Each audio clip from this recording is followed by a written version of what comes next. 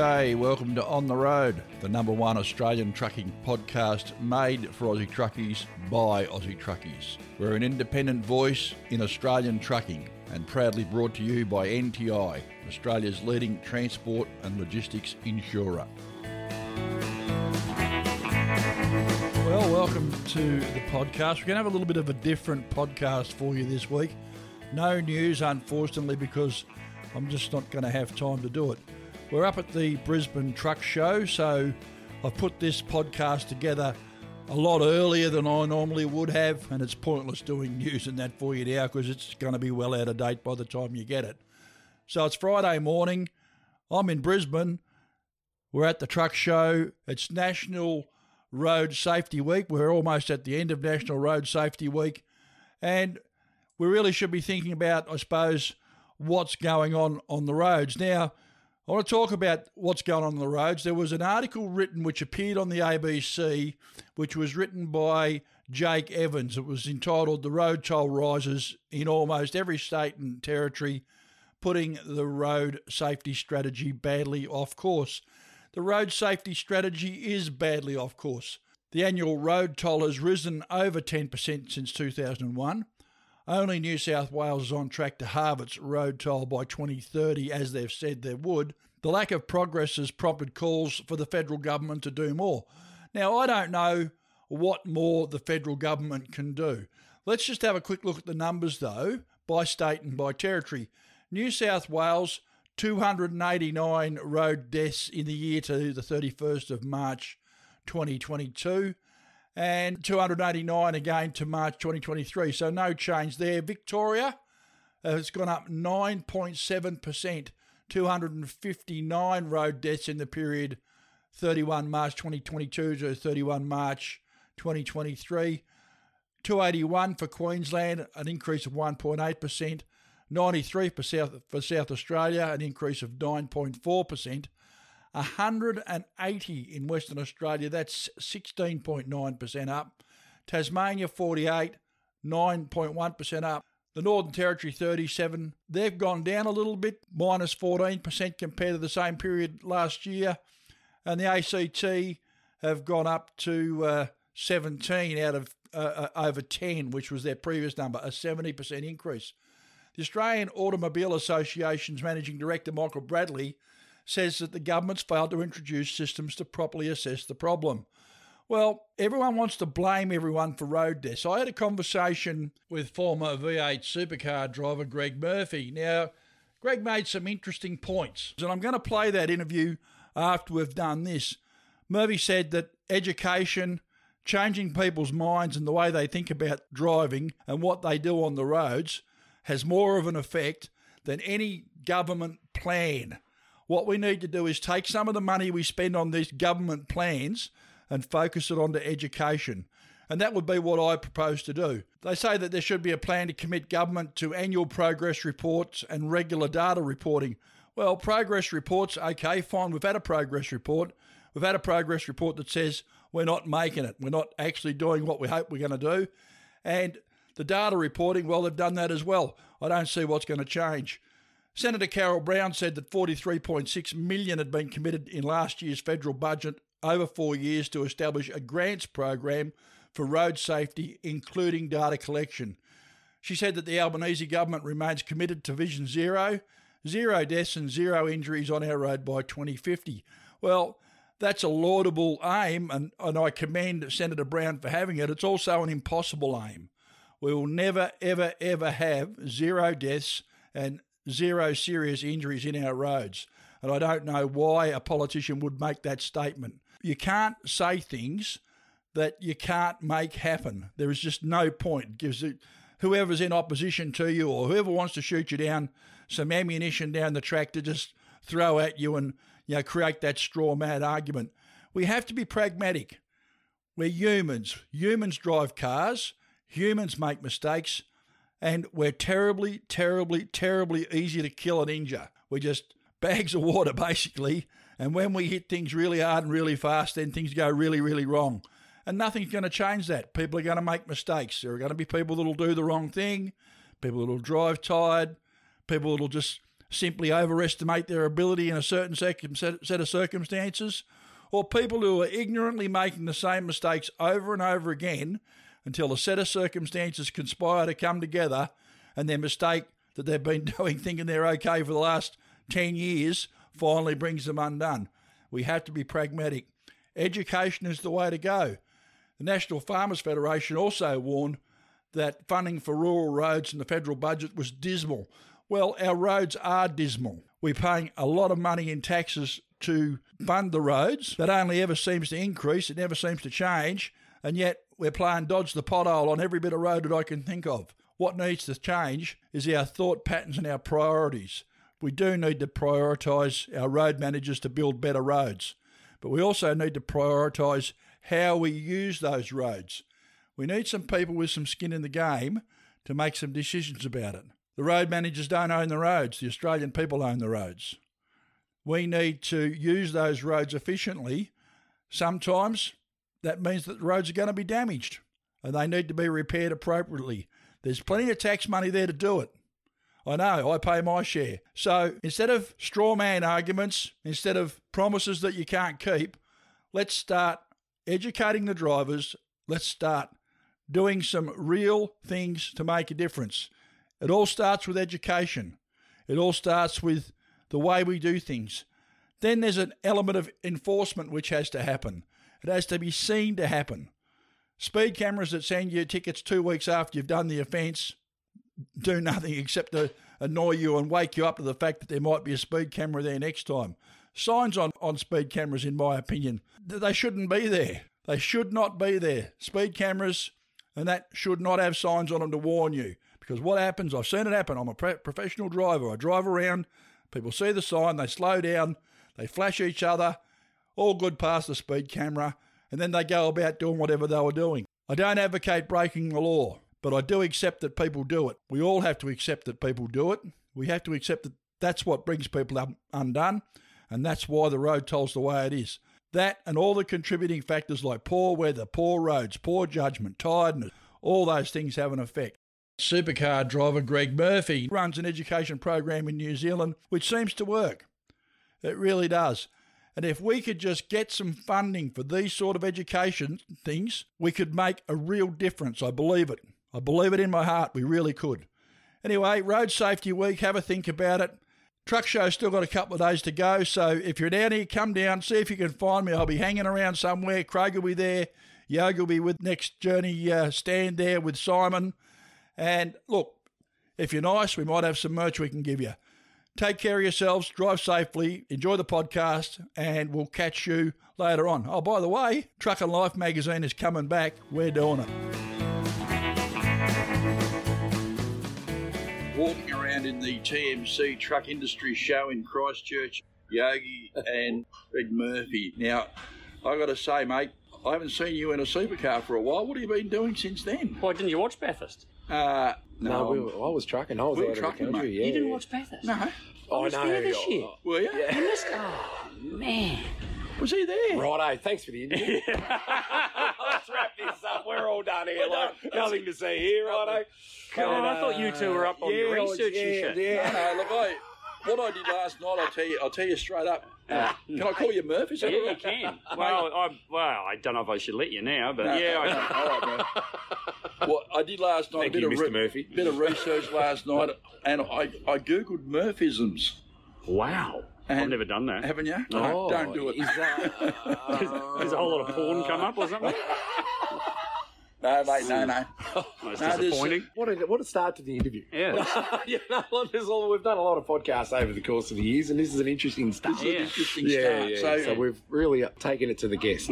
What was a great idea and what was proposed to me was that the three of us, with our vast driving experience between the three of us, and there's a little bit. You guys have done more Ks than I have, but anyway, yeah. You've done them a lot quicker than we have, though, mate. True. Yeah, true. So you've been race car driving forever, or? Yeah, I started when I was... I've known you for a long time, but, you know, like in what you've done. So I pretty much started racing cars end of 1990, and I became full-time in Australia and, I suppose, inverted commas, professional, probably 95. Okay. And then raced in a professional nature until the end of 2014. Yeah. And then I packed up shop, and that was the last time I raced in a professional capacity at Bathurst. It was actually the Gold Coast 500 in 2014 was my last professional race. Yeah. And then, I sort of parked it and went off and did other things, moved back to New Zealand, and been doing racing just as on an amateur fun space here, mostly in New Zealand, and then took on a whole lot of other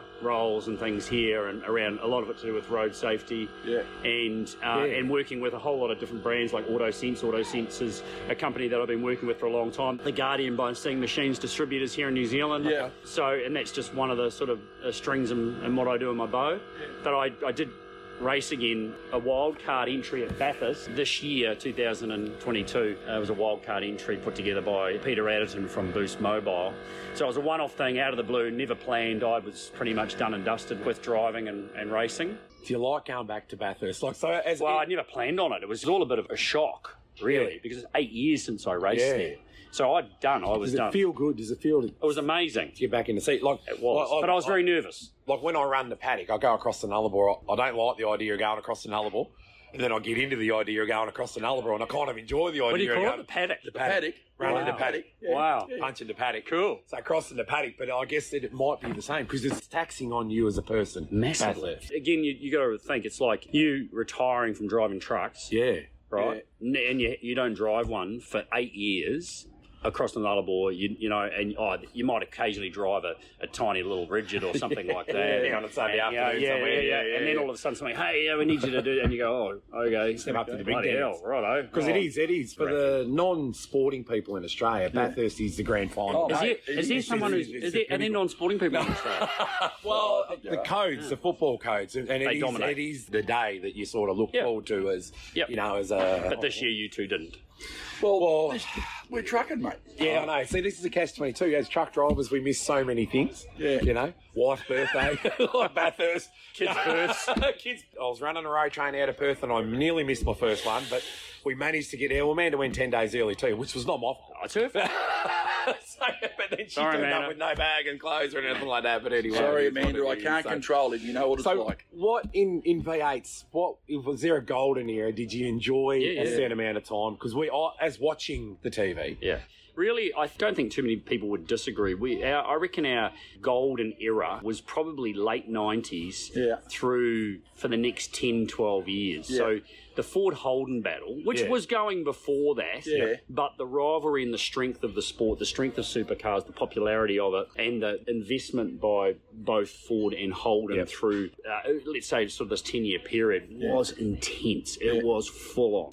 You bled blue or you bled red, and the rivalries were over the top, right? It's like what we sort of we see today with some other sporting codes, how the fans, the passion for them. We went through a period where the passion was insane. And Queensland, New South Wales. Absolutely right. Yeah. So you've got the state origin thing. That's what it was like every race meeting for 10 years, and I was through that, and I was holding through and through, and stuck with Holden. And that was really immense time to be a part of the sport. So I feel very fortunate to have had that. Yeah, good one. Yeah. No, it's great. It's good to see you've taken on a role in road safety and I guess pursued on the career it's treated you well. Yep. It's given you a boat to row, and then you pushed on through it into road safety. So we're pretty happy to be talking to you in general. I sat here and listened to you yesterday afternoon and it was fantastic. Got sunburn in the South Island sun. I was stupid enough to say the sun in New Zealand's got nothing, mate. I know. So you got a few years on me and I'll learn to know when to hold them, know when to fold them. I was moving a bit slower than you, mate. I just was.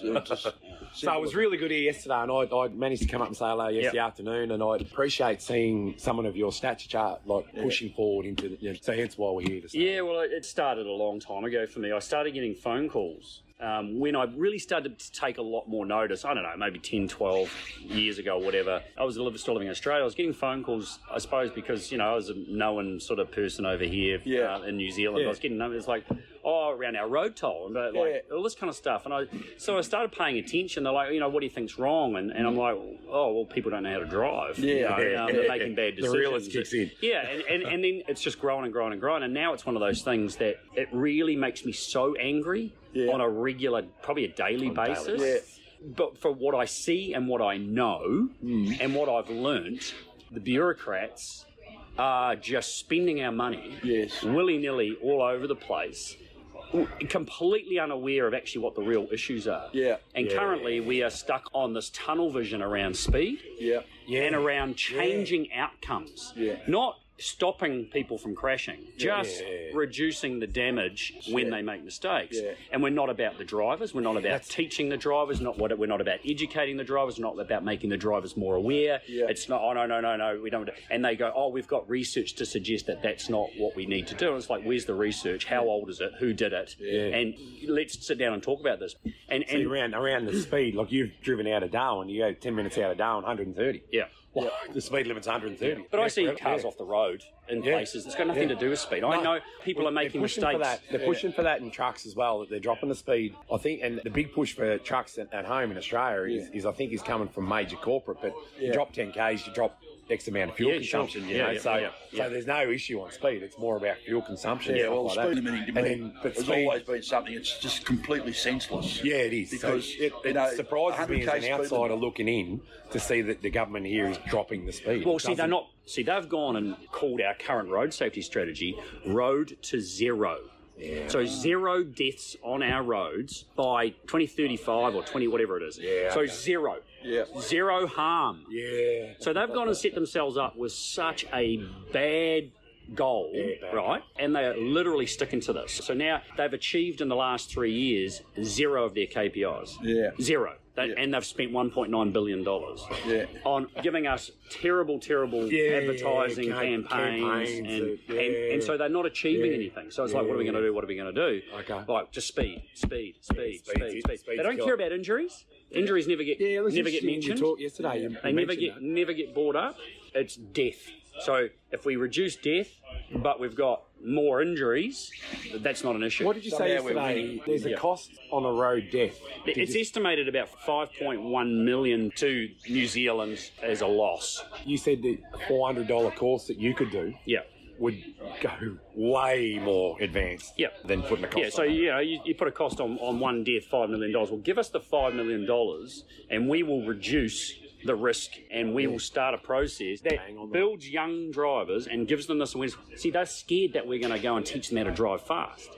We're going to teach them the most basic skills that they need in a practical sense, not in a theoretical sense, right? In a practical sense, to understand what ABS is, understand what tyres are, you know, what the limitations on physics are, what physics of a motor. Why you need grip. Why you need grip. How long it takes to stop, and why you shouldn't pull in front of a truck at 100 Ks and stand on the brakes.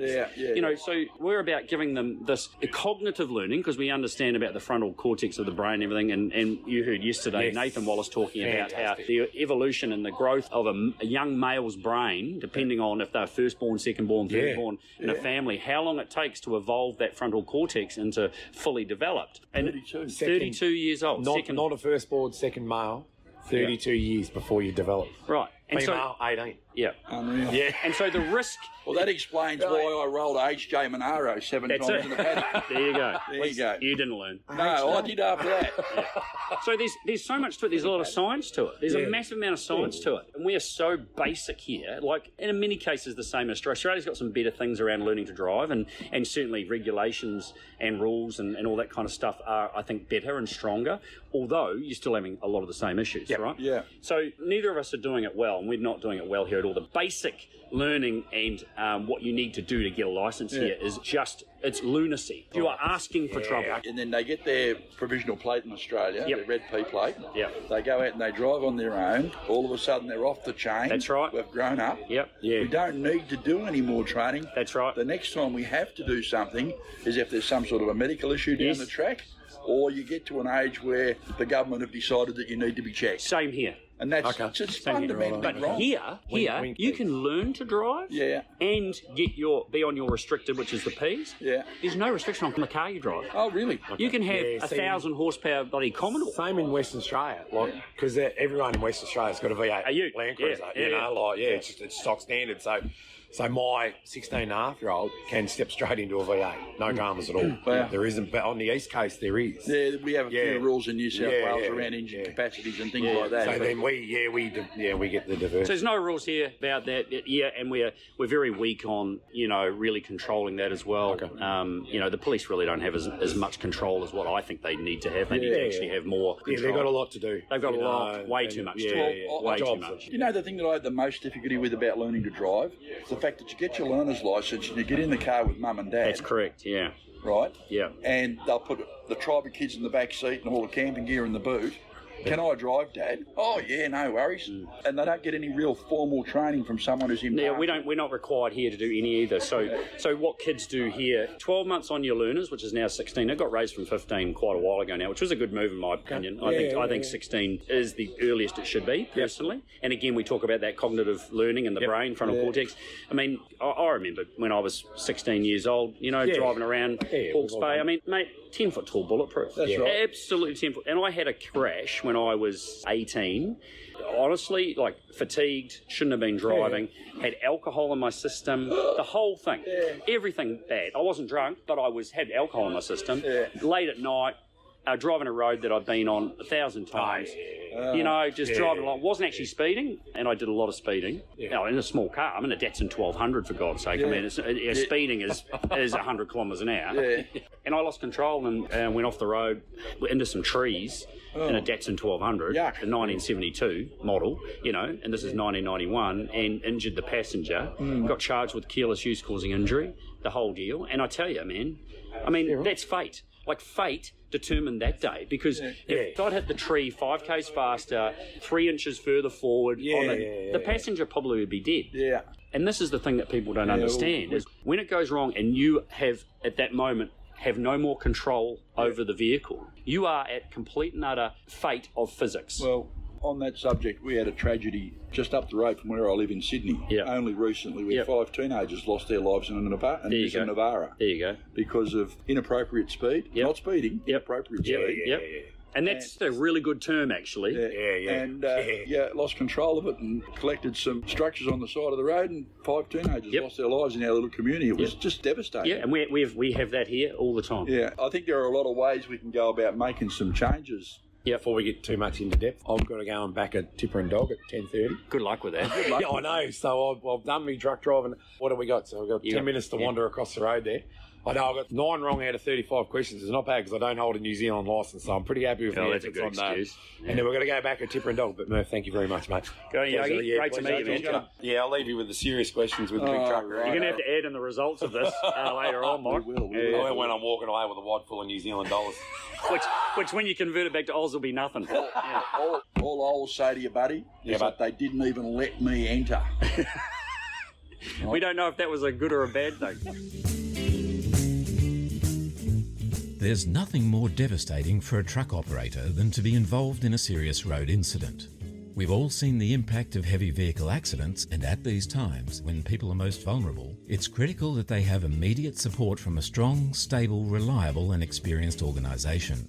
NTI is Australia's #1 truck insurer, the specialist you can count on to protect your transport and logistics assets, with the know-how to take control of the situation and the capability to reduce lost income by getting trucks back on the road again as soon as possible.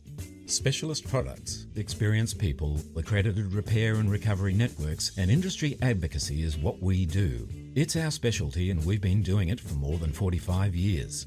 For more information, visit the website at nti.com.au or go to the NTI Facebook page. Where were we before we were so really... our podcast, The Depot. That we do here as part of AutoSense and Eyes Up NZ, which is a brainchild of AutoSense, and we're going to be doing seminars actually next year. We've been doing a bit of stuff through Eyes Up NZ to it's awareness thing, information, doing seminars with industry, but also next year we're doing seminars with young drivers and parents as well around some of the teenage brain, learning and understanding the teenage brain a bit. We've already covered a little bit about that and how it works and how it functions and the decisions that it makes and why and which parts of the brain do what. lot when it comes to driving. Yeah. Which is incredibly interesting to understand it. Really interesting for parents to understand it, so that when they are actually with their kids trying to teach them to drive, they actually got a bit more of an understanding of why things are happening. Yes. And which part of the brain's doing what. So hopefully it will make it easier in some respects to be able to support a young driver through those challenges. And it's massively challenging. We do not put enough emphasis on how risky it is and how important it is to actually understand and have those skills to actually navigate safely through the process of getting a licence and driving on the roads. Well, it's one of the most dangerous things we do in our daily life. Absolutely it is. But we don't, in Australia, New Zealand, let's just talk about those two countries, we're not putting enough emphasis on it. I always find it horrifying when I'm driving around. I drive a 909 Kenworth as a daily drive. Yeah. Big truck. A lot of blind spots. And the things that you see from the cab sometimes just blow me away, and particularly from new drivers. And it strikes me that a lot of drivers get away with some bad behaviour on a regular basis until sooner or later... But if you get away with it, you don't know that there's a problem. Yeah, but sooner or later they get caught out. That's right. And you can do a lovely pit manoeuvre with a 909 without even trying. Yeah. And there's that much road furniture on the side of the road that can cause some serious problems. Everyone seems to like Armco rail and reckons it's safe, but I'll tell you what, it does some damage. Yeah, but this is the thing. There's so many parts to this issue and problem for people to understand. You're exactly right with what you say. When you've got a bad habit that you don't know is a bad habit, you can go through years, you could go through your entire life, and all the little pieces of a puzzle that need to come together for that bad habit to actually be the cause of a situation or a crash or something you've got to avoid. That's what it takes. And that's the thing that people don't really understand. They don't know that they are doing something that at a certain moment in time could be the catalyst for the worst possible outcome. So it's about what you don't know, right? Most drivers are driving with a whole lot of what they don't know. Indeed. Right? Which is just waiting to come together to cause that moment. And it will happen to you. If anyone thinks that it's not going to happen to them, all these kids, as you talked about that crash before, that kid driving that car, he never thought, or she, or whoever it was, a young and never thought, why is it going to happen to me? He never thought that something bad was going to happen to him. And now the worst has happened. Right? And everyone asks questions. Go, how did this happen? Oh my God, what are we going to do? What are we going to do? Nothing happens. Nothing changes. And we just go on. I had a question the other day. We had 9 people die on our roads over a 3-day period, over a weekend and a Monday, I think it was, only like a week and a half ago. I read the newspaper article last night. And I got phoned by the media and they're like, why did this happen? What's the cause of this grouping of such a high number of deaths? I'm like, that's fate. That's just the way it goes. You'll have a week where no one dies, and then all of a sudden it's just because of the way we operate. Some days it comes together. Some days all these things come together to create these situations. And if one of those factors didn't present on any of those crashes that caused all those deaths, the outcomes would have been different. And we've just got the wrong people making decisions around rules and regulations and where the money's spent, the wrong people who don't understand that. They don't understand. They think they're doing the right things, but at the end of the day, they're not experienced enough to understand the physics of it, the decision-making, the brain. They should come to our seminar and listen about the brain and how it functions so they could have a better understanding of why they need to not do the things they're doing and expand on the thinking around road safety. Because people go, make sure you drive safe. Oh, okay. So what does that mean? Yeah. What does that mean? You go and ask a teenager to drive safe. They're like, what do you do? It's not explained. It's just a phrase. It is. And so, my standing on my soapbox, I've got a voice that does get heard more than other people that are trying to do exactly what I'm doing over here. And so that's what it is. If I can get attention because of what I've done and who I've been and where I've been to try and get some change, then so be it. But I stand for all the other people that are also trying to do what I'm doing here. And I fully appreciate what you're doing, and I appreciate you doing it. Same for you guys on the other side. It's not often I get to talk to someone who's done what you've done. I'd have loved to have had a go at a supercar. Really? You and quite a few others. Mate, I've got a son-in-law who's got a BMW who takes out on track days. And he won't let me drive it because he reckons... He's scared you're going to show him up. No. I think he's scared I might put it into the scenery. But he's pretty quick. And unfortunately, he's of an age now where a professional race driving career is past him. Sure. But as long as he's getting his buzz and his thrills and adrenaline... He's doing it on a track, in a controlled environment. In a controlled environment, so if it does go sideways... And there's nothing stopping these other young drivers who love to drive fast and speed to go and join a club and go and do these things on a track. Okay, yes, where I live, there's nothing close by, all that. We can't use that as an excuse because the roads are not racetracks. No, they're not. And you know, again, it's this thing about, oh, it won't happen to me, it won't happen to me. It's like, well, it will, and it can at any given time. And it's not just you that might suffer. It's everyone else. It's the innocent people as well that are suffering, today, who are doing nothing wrong, driving along, minding their own business. Yesterday, there's a simulator over there behind the Truck Safe trailer, and you can have a go in there, and there's a simulation that they run in there, which I did yesterday, which is a distracted driving simulation. And it shows you what goes wrong when you start trying to text while you're driving. Yeah. Now, mate, I've done millions of kilometres driving, millions of them. Yep. And I honestly think I'm above average as far as driving goes. I really do. Sure. Because I can read the traffic pretty well and all that sort of stuff, just like you could read the traffic on the road. And it doesn't come down to if you've had a crash or not a crash. It doesn't come down to that. It's experience. It's experience. Yeah. 1,000 kilometres a day I do usually. Yep. So anyway, that aside, I've jumped in this thing, and it's a car, which is fine. I'm driving because I drive a car too. And the idea of the simulator is you'll drive along for 4 or 5 minutes, and the simulator measures how you maintain the vehicle in its lane, how you maintain the speed, whether you're using your indicators and all that sort of thing. You're just driving down the road. And I'm doing fine. I've scored very well doing that. It's great. Yep. And then they send you a text message, which you've got to look to your left slightly to read on the screen. Yep. And the idea of it is you've got to read the text message out loud and then count the words to answer the text and then push a button on the steering wheel. Yep. And they do it to you over the course of like 10 minutes or so. Yep. And it's 8 or 10 text messages, and some of them appear when the road's nice and straight, and some of them appear when the road's not. And I was amazed, mate. I ended up on the wrong side of the road twice. Yep.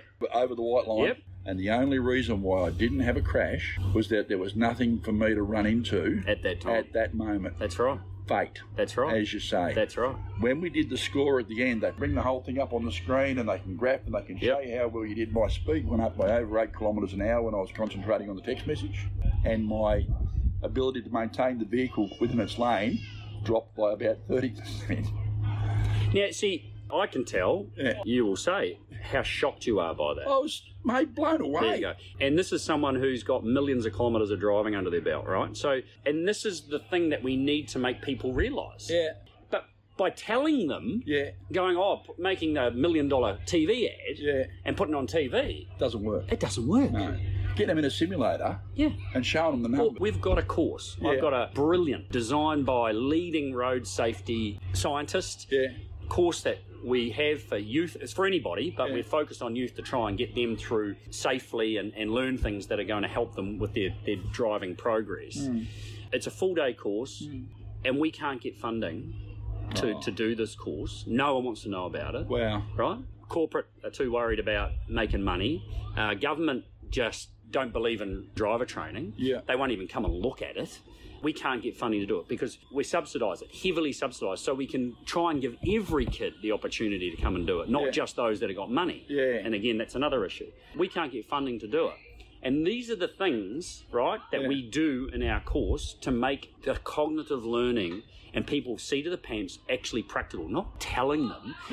If the government gave us one ad budget, we could put through 5,000 kids through our course. Wow.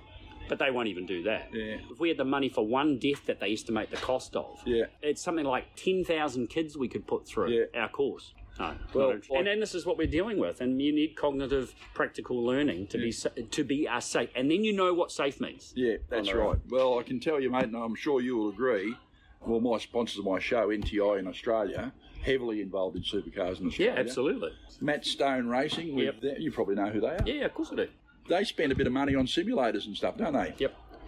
Do you think that they would spend money on simulators for their drivers if they didn't work? That's right. They work. They 100% work. I mean, it's a reprogram. So you've got a phone, right? But it's got operating system from 10 years ago. Well, it's not up to date. It doesn't do the things that it's supposed to do, right?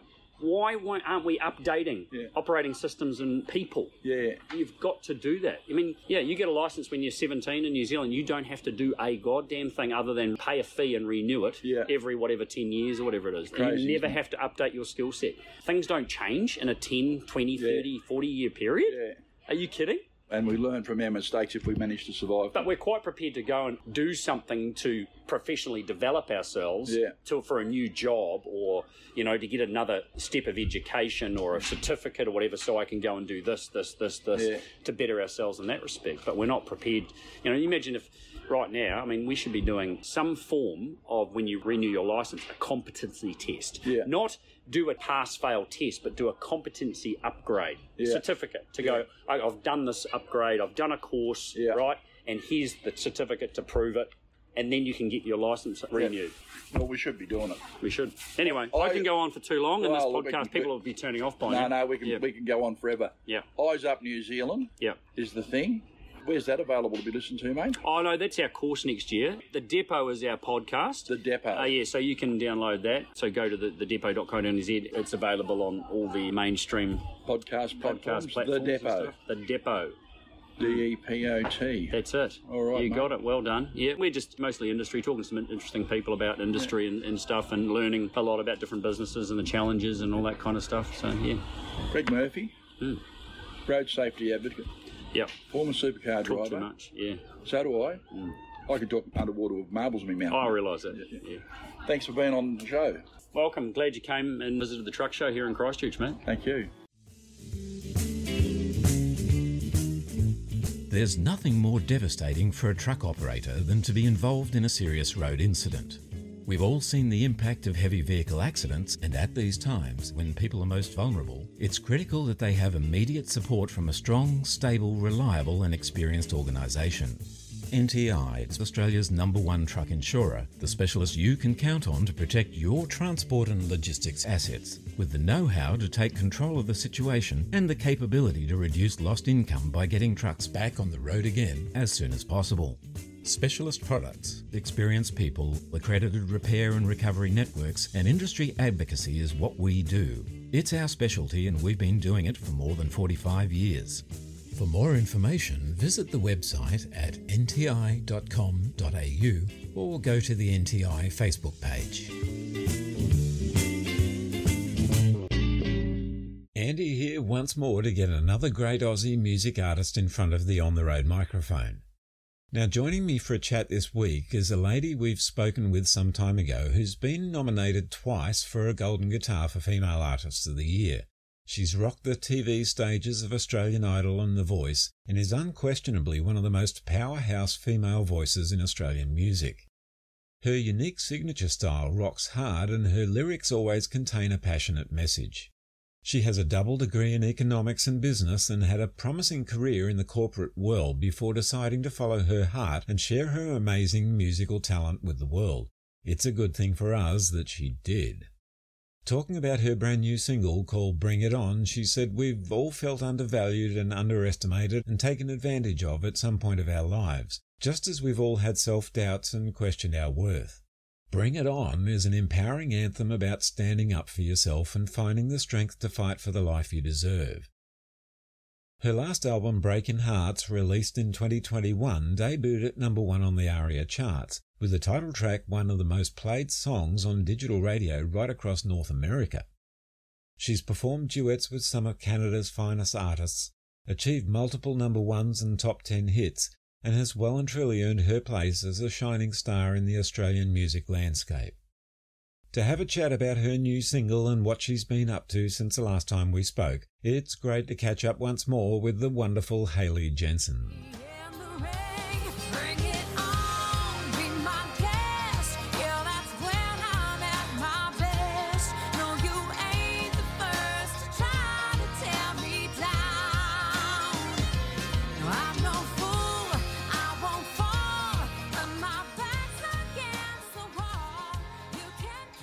Now, our old mate Murphy, as in Murphy's Law, not the supercars driver, got involved at this point, and unfortunately the killer interview I recorded with Hayley ended up sounding like two Daleks having a domestic. I couldn't just leave it be, as it was an insightful chat with a wonderful lady, so I've had to rethink the presentation of this week's music chat. Therefore, I'll do my best to narrate for you the best part of this ill-fated interview. After our initial greetings and a few minutes of gratuitous mutual admiration stuff, I raised the subject with Hayley of her blockbuster video clips. Having just watched the video of her previous hit called Karma, I suggested that it should come with some kind of a health warning, as it could have dire consequences for anyone watching it with a dicky ticker or severe asthma. It's red hot and it literally takes your breath away. Now, Hayley admitted that she truly loves making her music videos, and it's one of the things that really ignited her passion for making music. She grew up watching shows like Rage on TV and noted how the video clips added a whole new dimension to the songs and brought them to life. She dreamed about one day starring in her own videos, and now she's getting the opportunities to fulfill those dreams. She suggested that if I liked the Karma video, I should watch the clip for her song Shake My Bones, which was like a sequel to Karma. As Molly Meldrum would say, do yourself a favour and check out Hayley's videos. Just be warned though, you might need to have a Bex and a good lie down afterwards. Just saying, okay? We went on to talk about Bring It On, her brand new single, and I asked her to explain the story behind the song and the video. She explained the concept behind the song and clip, which features a female boxer who, through the song and video, is used as symbolism and a metaphor for fighting for something you really want in your life. So they ended up getting this amazing female boxer who's number 11 in the world to star in the clip. The boxer's own story is quite incredible. She moved to Australia from Colombia for a better life and to be able to support a family. Her skills were not really transferable into the new life here. She struggled with the English language and, long story short, she went along to a boxing class and fell in love with the sport, deciding to pursue a career in the ring. She was in her 30s and everyone told her she was too old, but her passion by that stage was well and truly ignited, and she forged ahead with it anyway, becoming one of the best women boxers in the world in spite of all the negative advice she'd been given. She's now only 2 fights short of reaching number 1, and her story inspired Hayley so much, she decided that this incredible woman was going to feature strongly in the Bring It On music video. Hayley hopes it'll inspire others to harness their own fighting spirit to achieve what they want in life too.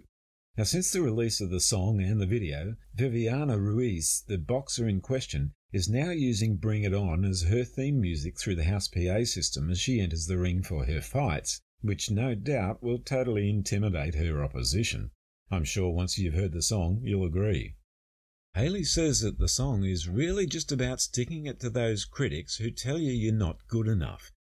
It's a case of if you want it, go and get it, because we've got one life, there's no rewind button, we've got a limited time here on this earth, so we learn, move forward and create the life we want for ourselves and our loved ones.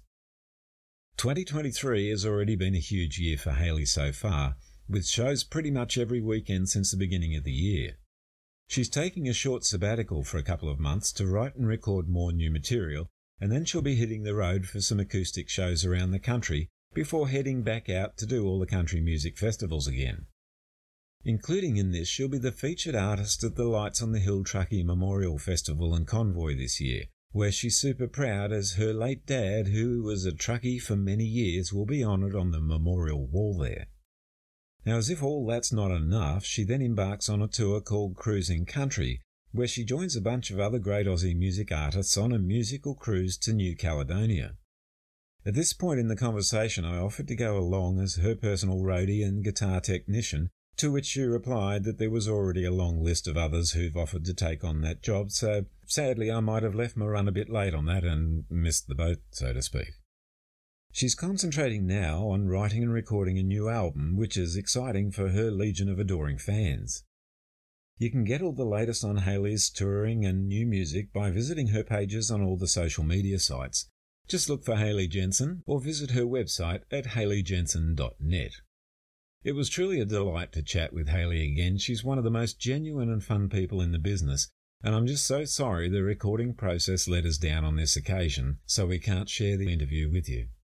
Hayley did promise, though, that we will catch up again a little later in the year, so next time I'll make sure we've evicted any and all of the electronic gremlins that invaded us on this occasion. Like I said before, check out Hayley's brilliant music videos on YouTube. I guarantee you're going to love them. In the meantime, here it is, the brand new single from the uber-talented Hayley Jensen with Bring It On.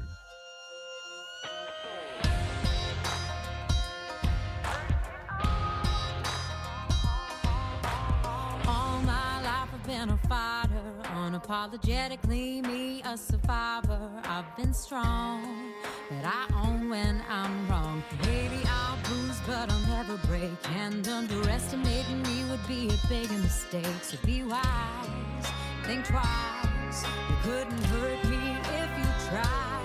Bring it on, be my guest. Yeah, that's when I'm at my best. No, you ain't the first to try to tear me down. I'm no fool, I won't fall when my back's against the wall. You can count my scars, but don't ever count me out. No, I ain't giving up without a good fight. So if you wanna take a shot, you better get in line. Gloves off, no holding back now. Ain't gonna quit what I was born to do, 'cause I fought a couple demons that were bigger than you, and I'll win again. So if you wanna meet me in the ring, bring it on, be my guest. Yeah, that's when I'm at my best. No, you ain't the first to try to tear me down. No, I'm no fool, I won't fall, but my back's against the wall. You can count my scars, but don't ever count me out. When you think I'm on the ropes, there's something you should know. You can do your worst, but I won't bend. 'Cause when push it comes to shove and you think I'm giving up, I'll show you what I'm made of in the end. Bring it on, be my guest. Yeah, that's when I'm at my best. No, you ain't the first to try to tear me down. No, I'm no fool, I won't fall when my back's against the wall. You can count my scars, but don't ever count me out. You can count my scars, but don't ever count me out. Oh.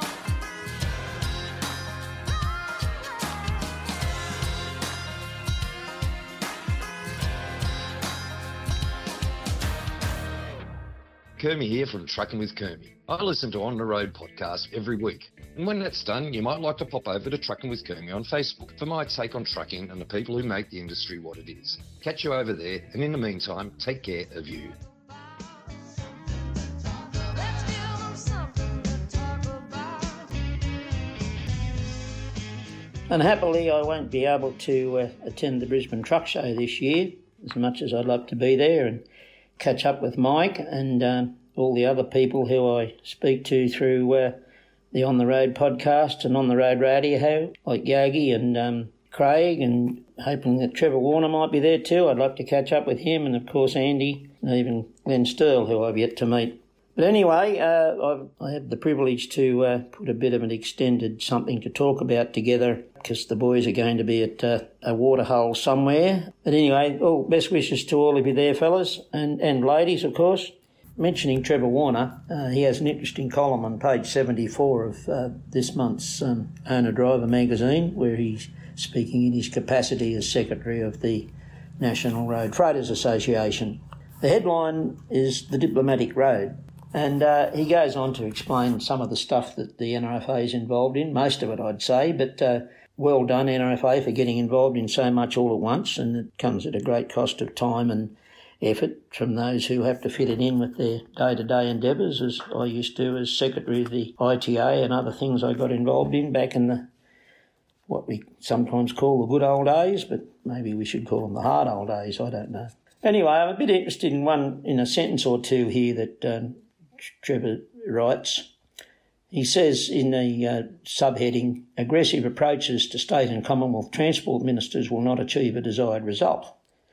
Then further down into the depth of the article, it says aggressively communicating with state and Commonwealth transport ministers doesn't achieve much and the rank and file never gets to hear about the problem. Transport ministers have their subcommittees and also collect and assess requests made by stakeholders. Government people have a huge task to assess all the requests from different departments and committees. It should come as no surprise why the hierarchy appear to be deaf or unwilling to listen to angry truckies with the cricket bat, other than to ignore them or politely ask them to leave. I've kept a pretty close eye on things that happen all over the place all my life in the industry since I was 17 years of age, and I'm not quite sure to what event or events Trevor's referring here.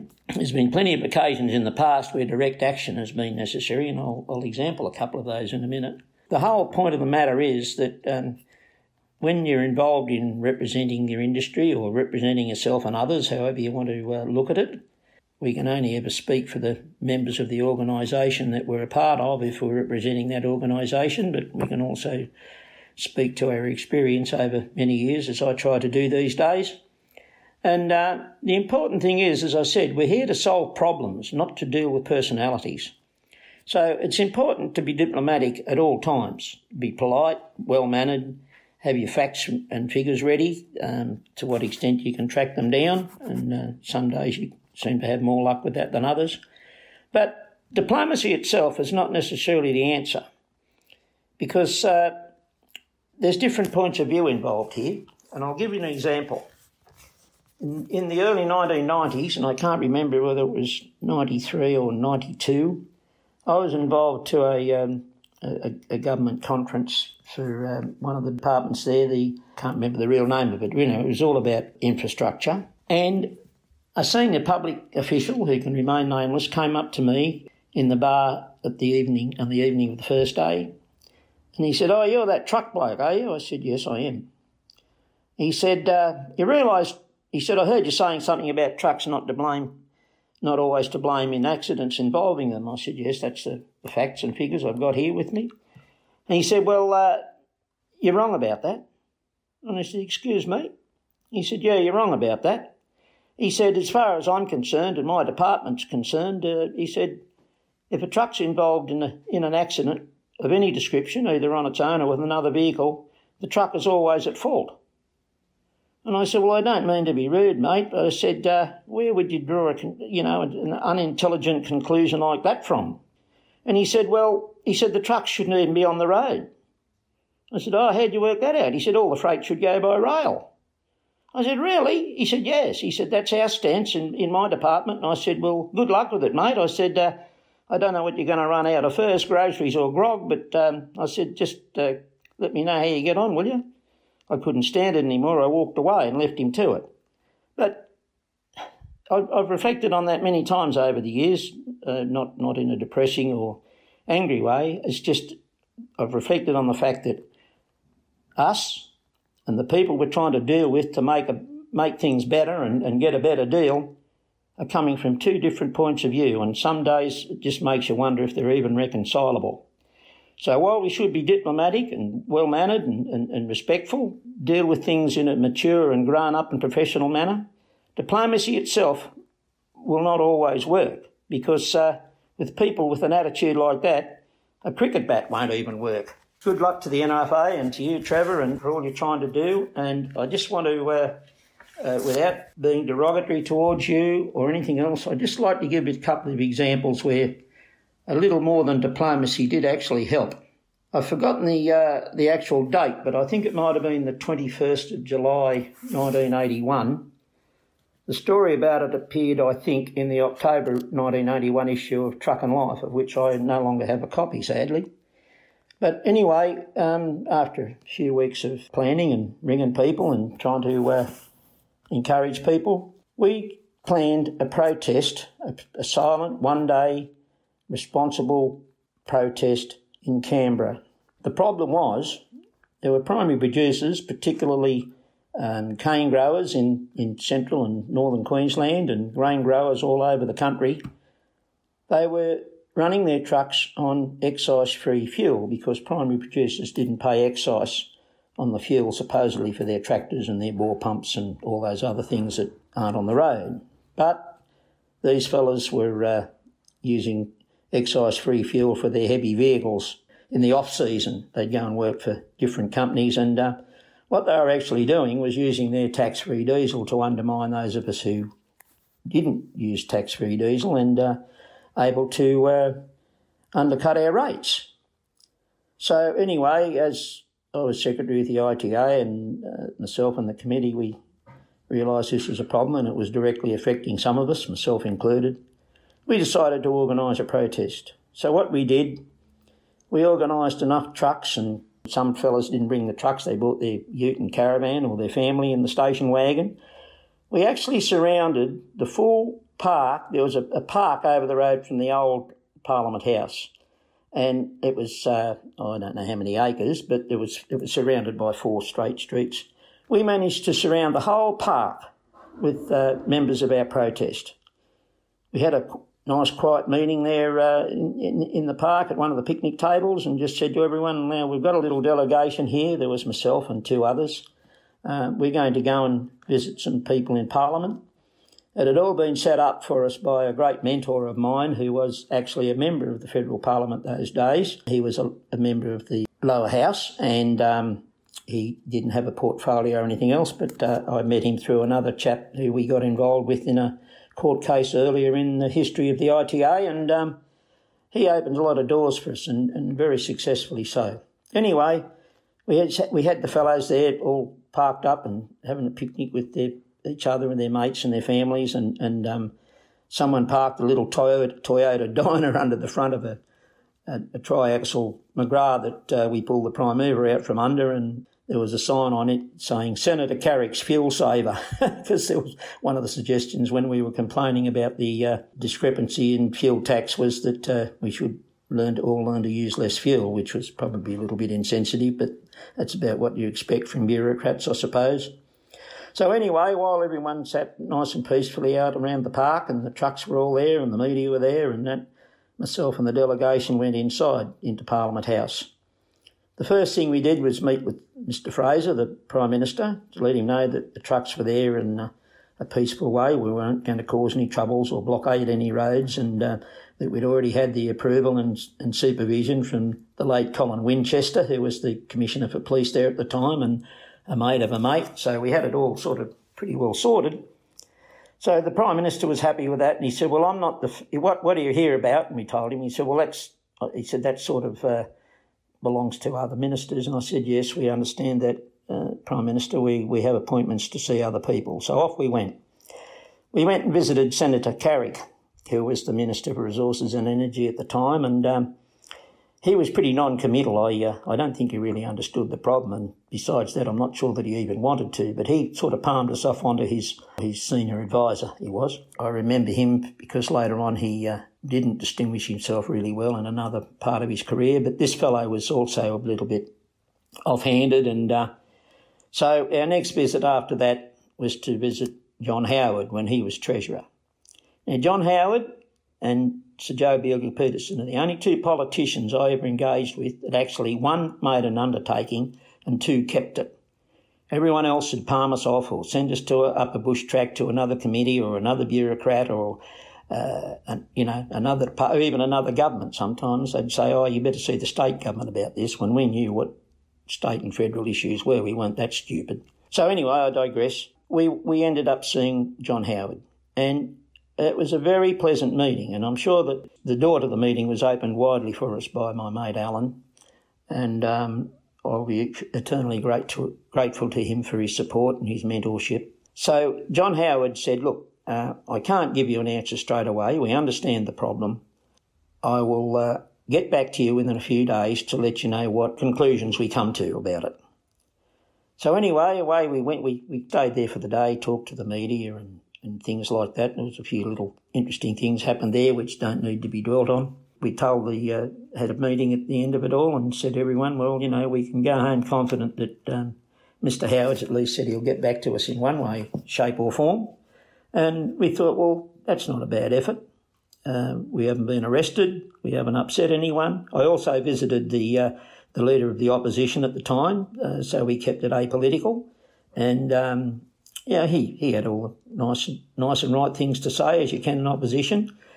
But the interesting thing was that 4 days later, I got a phone call at my home from Mr. Howard, and he said, look, the budget comes down in August. He said, there'll be an announcement there that you should find satisfactory. He said, I'm not able to tell you what the announcement will be or what we're going to do. He said, but we will let you know. Now, the stance we took when we visited the Treasurer and the other people was that they either needed to drop the fuel excise for everybody or apply it to everyone who used their vehicles on the roads, on the highways, on whatever, other than in their paddocks. And as history tells us, Mr. Howard made that undertaking when he called me at home, and I passed it on to our committee and the people that were at the protest. And sure enough, in the budget, they came up with the decision that all road-going vehicles had to pay excise on their diesel and on their fuels. And it would have been much nicer to have the fuel tax dropped altogether, but it wasn't, and because it was never going to be. So direct action worked, but it worked because we were diplomatic in the process of it all.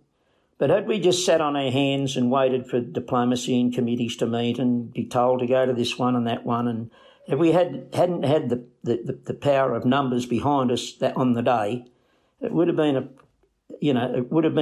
a vastly different result in my view.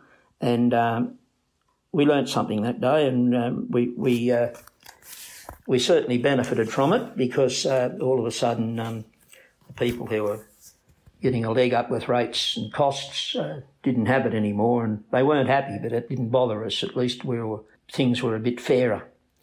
And, there was plenty of other examples around the, starting with Razorback, which wasn't a cricket bat approach, but it ended up that way because the aggression started from the Premier, not from the blokes on the side of the road. All they wanted to do was make a point and be heard. That's certainly what we did in Canberra that day in 1981. So while I applaud the NRFA, and Trevor's column in Owner-Driver and what the NRFA are setting out to do, and there's some wonderful people there, just like there is in all the other organisations, I do think that while there's a lot to be understood and valued in what Trevor says, that there may be situations down the road where a little more sway might need to be added to the diplomacy. And one of the things that's bothering me right now is the latest budget. Now, we're hearing about the 6% over each year for 3 years, and then it'll go to 10% on the road user charge. Well, some people are saying the road user charge is necessary, but when you consider the amount of fuel excise we pay and how that goes up exponentially every so often, I'm of the opinion that without having these punitive increases in road user charges, we probably already pay our way. But what are we paying our way for? A lot of waste and bad practices in road construction and not having enough parking bays. We're paying a lot of money out for not getting a lot of results. And I heard Glenn Stirl say last night that the main roads in WA have done a wonderful job of trying to clean up all the flood damage up north and everything else, and so they have. But it's not only for trucks, it's for cars and tourists, but it is especially for the trucks to feed and clothe and house and furnish the houses for the people up there that were caught out in the floods. But anyway, there's plenty to talk about as far as the current budget's concerned. I notice that the federal government has also hit up the farmers, and that's a bit important because it involves us all. And they're going to have a new 10% levy on all domestic agricultural, fisheries and forestry producers to fund the cost of a new biosecurity system. So we're all about the cost of living and helping people out and everything else, which is all quite marvellous, but at the same time we're taking with one hand and giving with another, or vice versa. And that's what's happening with road transport. They're taking as much as they can out of us, hoping that we won't get past the full impact of it all onto the economy or into the inflationary spiral. Hopefully things are going to change there, but the industry honestly doesn't have a good record of passing on its real costs and its true costs. But, man, when you look at what happened with Scott's and the people that are putting all their gear into auction for various reasons, but they're not all going broke, but they're all making sure they get out before they do. We've got a serious problem here, and the structural insufficiencies of it all are just going unnoticed because they've seen this industry and the farmers as a cash cow for so long they can't break the habit. Well, I just hope that sooner or later, and sooner rather than later, something happens that will. One of the people commenting on the on behalf of the National Farmers Federation said that they know we're going, everyone's feeling the pinch, and right. This is the important sentence. Right along the supply chain, the business which grow, process, and transport our food and fibre are under immense pressure. Whether it's workplace shortages, damaged roads or the cost of capital upgrades, there are issues that need urgent attention if we want to achieve price release for customers. Sadly, tonight's budget fails to act on these in any meaningful way. Well, I could not help but agree with that, and the National Farmers Federation is entitled to its views, and I'm entitled, but we all are, to agree or disagree with them, but I do agree with them. And that's what's got me wondering about the diplomatic road that Trevor Warner was talking about. There's a couple of issues where I think maybe some form of peaceful protest or direct action, as I described in Canberra in 1981, might be helpful. Okay, you've got to plan it, and you need to plan it carefully and quietly. The 82 protest that centred around Mount Karingai and spread around all over the place. In the Truck and Life report on it, Malcolm B. Johnson said, Protest 82. The owner-drivers stand against Nifty Nev's impost of a 14% levy on diesel fuel, this was a New South Wales levy, was one of the best-kept secrets of the decade. ASIO could learn a lot from the careful and detailed organisation by representative bodies of the independent hauliers. The first the nation knew of the protest was on the evening news, Tuesday 10th of August, when it was already firmly underway. That was due to a little bit of some secret meetings between the ITA, the LDRTA and some others, and Ted Stevens and the boys and his association.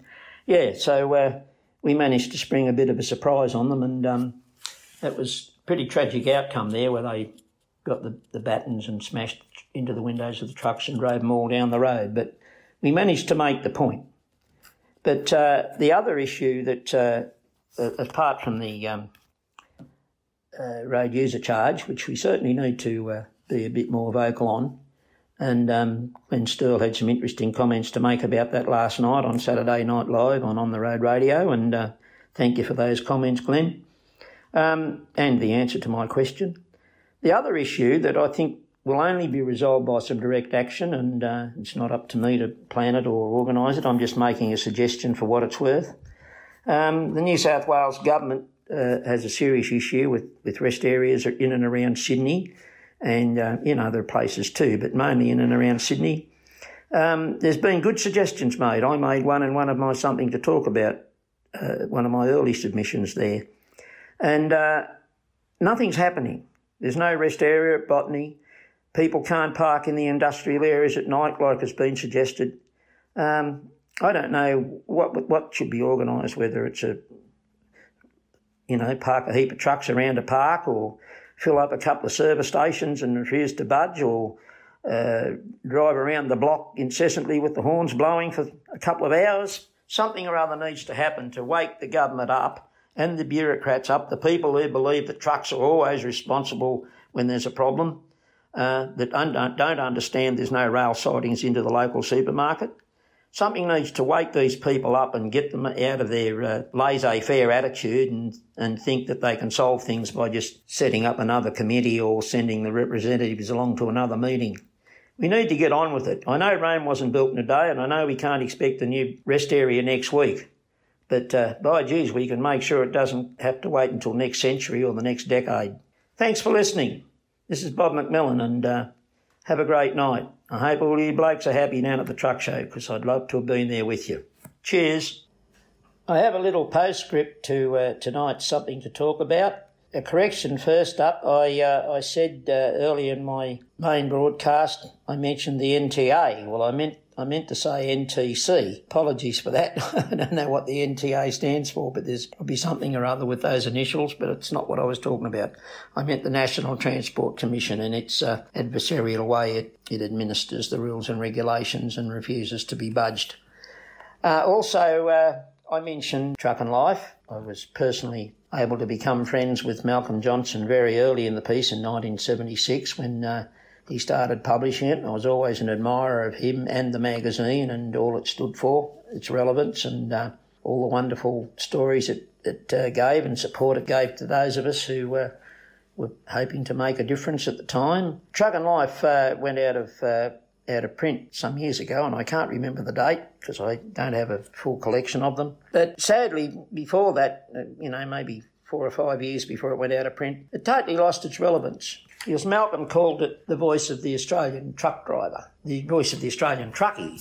That's what he said. And he kept his word with that all the time he owned it. And then when Andrew Stewart was the editor, it kept its word, and Mark Gibson. But later on, it changed ownership and it changed focus, and the people writing it were not passionate members of or admirers of the industry, and it fell away. Well, the great news is, and it should be already public news by now, is that Mike and the team have got their heads together, and Trucking Life is to be reborn. And I'm sure that if you're a fan of On the Road Radio and the On the Road podcasts, and you're receiving some entertainment and pleasure out of what we're talking about and what we're trying to deal with and how we're trying to be relevant, I'm pretty sure that that's going to transfer over into the re-release of Truck and Life. And I hope you're all as excited as I am, because I know the boys putting it together are. They've decided they want me to be a little part of it, whether that's just a one-off or a continuing thing, we'll decide along the way. But it's great to see that someone still holds the passion and belief in this industry in a way that they're prepared to put their money where their mouth is and re-release something that really stood us well for a long time. Please get behind it. Any potential sponsors or advertisers, I know Mike and the boys would love to have you on board, and the girls. We'll certainly buy whatever products we need to buy if you advertise them in Truck and Life. And to all the potential readers, get behind it, subscribe or buy it. It's only going to be quarterly, not monthly, so it won't be a big impost. I can't wait. I'm looking forward to seeing some relevance again in transport media, because apart from columns like Trevor Warner and Ken Wilkie and Rod, when he writes, a lot of the transport media now is just filled up with press releases from vehicle or equipment manufacturers or suppliers, and there's a few interesting stories, profiles on people and that sort of thing, but the issues have glossed over in a lot of cases. An article in this month's thing about facing the fuel cost crisis just left the main points out, I felt, in one of the other magazines. Anyway, thanks again. Thanks for listening, and I won't bore you for so long next time. Cheers.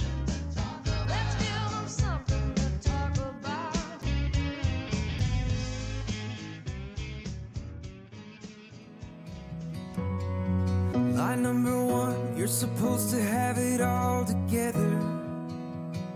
And when they ask how you doing, just smile and tell them never better. We just wanted to stop by for a moment and say, "G'day, how are you?" No, I mean, how are you, really? Physical and mental health is a significant issue for the Australian road transport and logistics industries. Risk factors like long hours, workplace isolation, pressure to meet deadline deliveries, and the need for continual alertness all contribute to making us vulnerable to physical and mental health issues. As much as it might feel that way sometimes, you are not alone. There are some incredible people and organisations in our industry whose sole focus is on helping you to stay healthy in body, mind and spirit. All these numbers and addresses are listed on our website at ontheroadpodcast.com.au. Take care of yourselves. We really just want to see everyone get home safe and well. Oh, am I the only one who says I'm fine? Yeah, I'm fine. Oh, I'm fine. Hey, I'm fine, but I'm not. So let the truth be told. Our music guest this week, country rock powerhouse Hayley Jensen, is back with another of her hotter than hot singles. Here she is with Karma.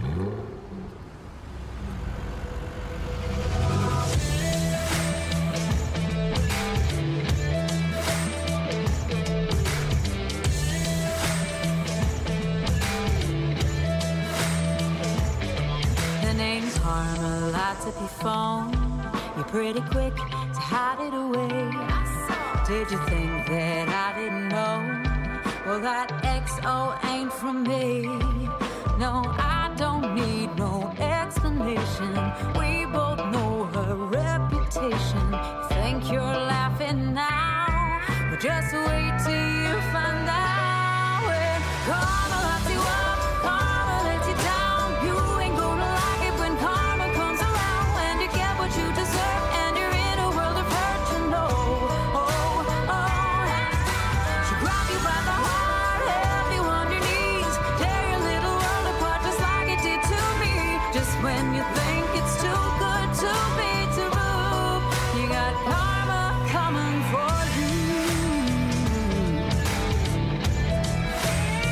You think that you're the only player in this game, but baby, you've met your match. You'll only have yourself to blame when she plays you behind your back. 'Cause all the heartache's coming for you. Don't just say I didn't warn you. Shadows from your past. Oh, baby, you'll pay for that. Karma locks you up, karma lets you down. You ain't gonna like it when karma comes around. When you get what you deserve and you're in a world of hurt, you know. Grab you by the heart, help you on your knees, tear your little world apart just like it did to me. Just when you think it's too good to be true, you got karma coming for you. Yeah, you're gonna get what's coming. Oh, you're gonna get what's coming for you. When karma lights you up, karma lets you down. You ain't gonna like it when karma comes around. When you get what you deserve and you're in a world of hurt, you know.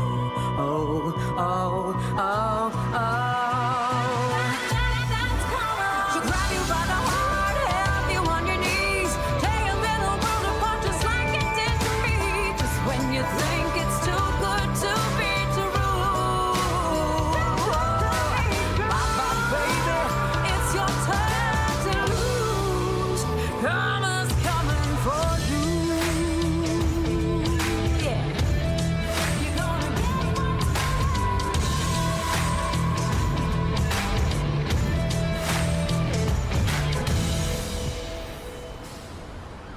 On the Road is proudly brought to you by NTI, Australia's leading transport and logistics insurer, and Queensland Rail, committed to improving safety through engineering, innovation and education.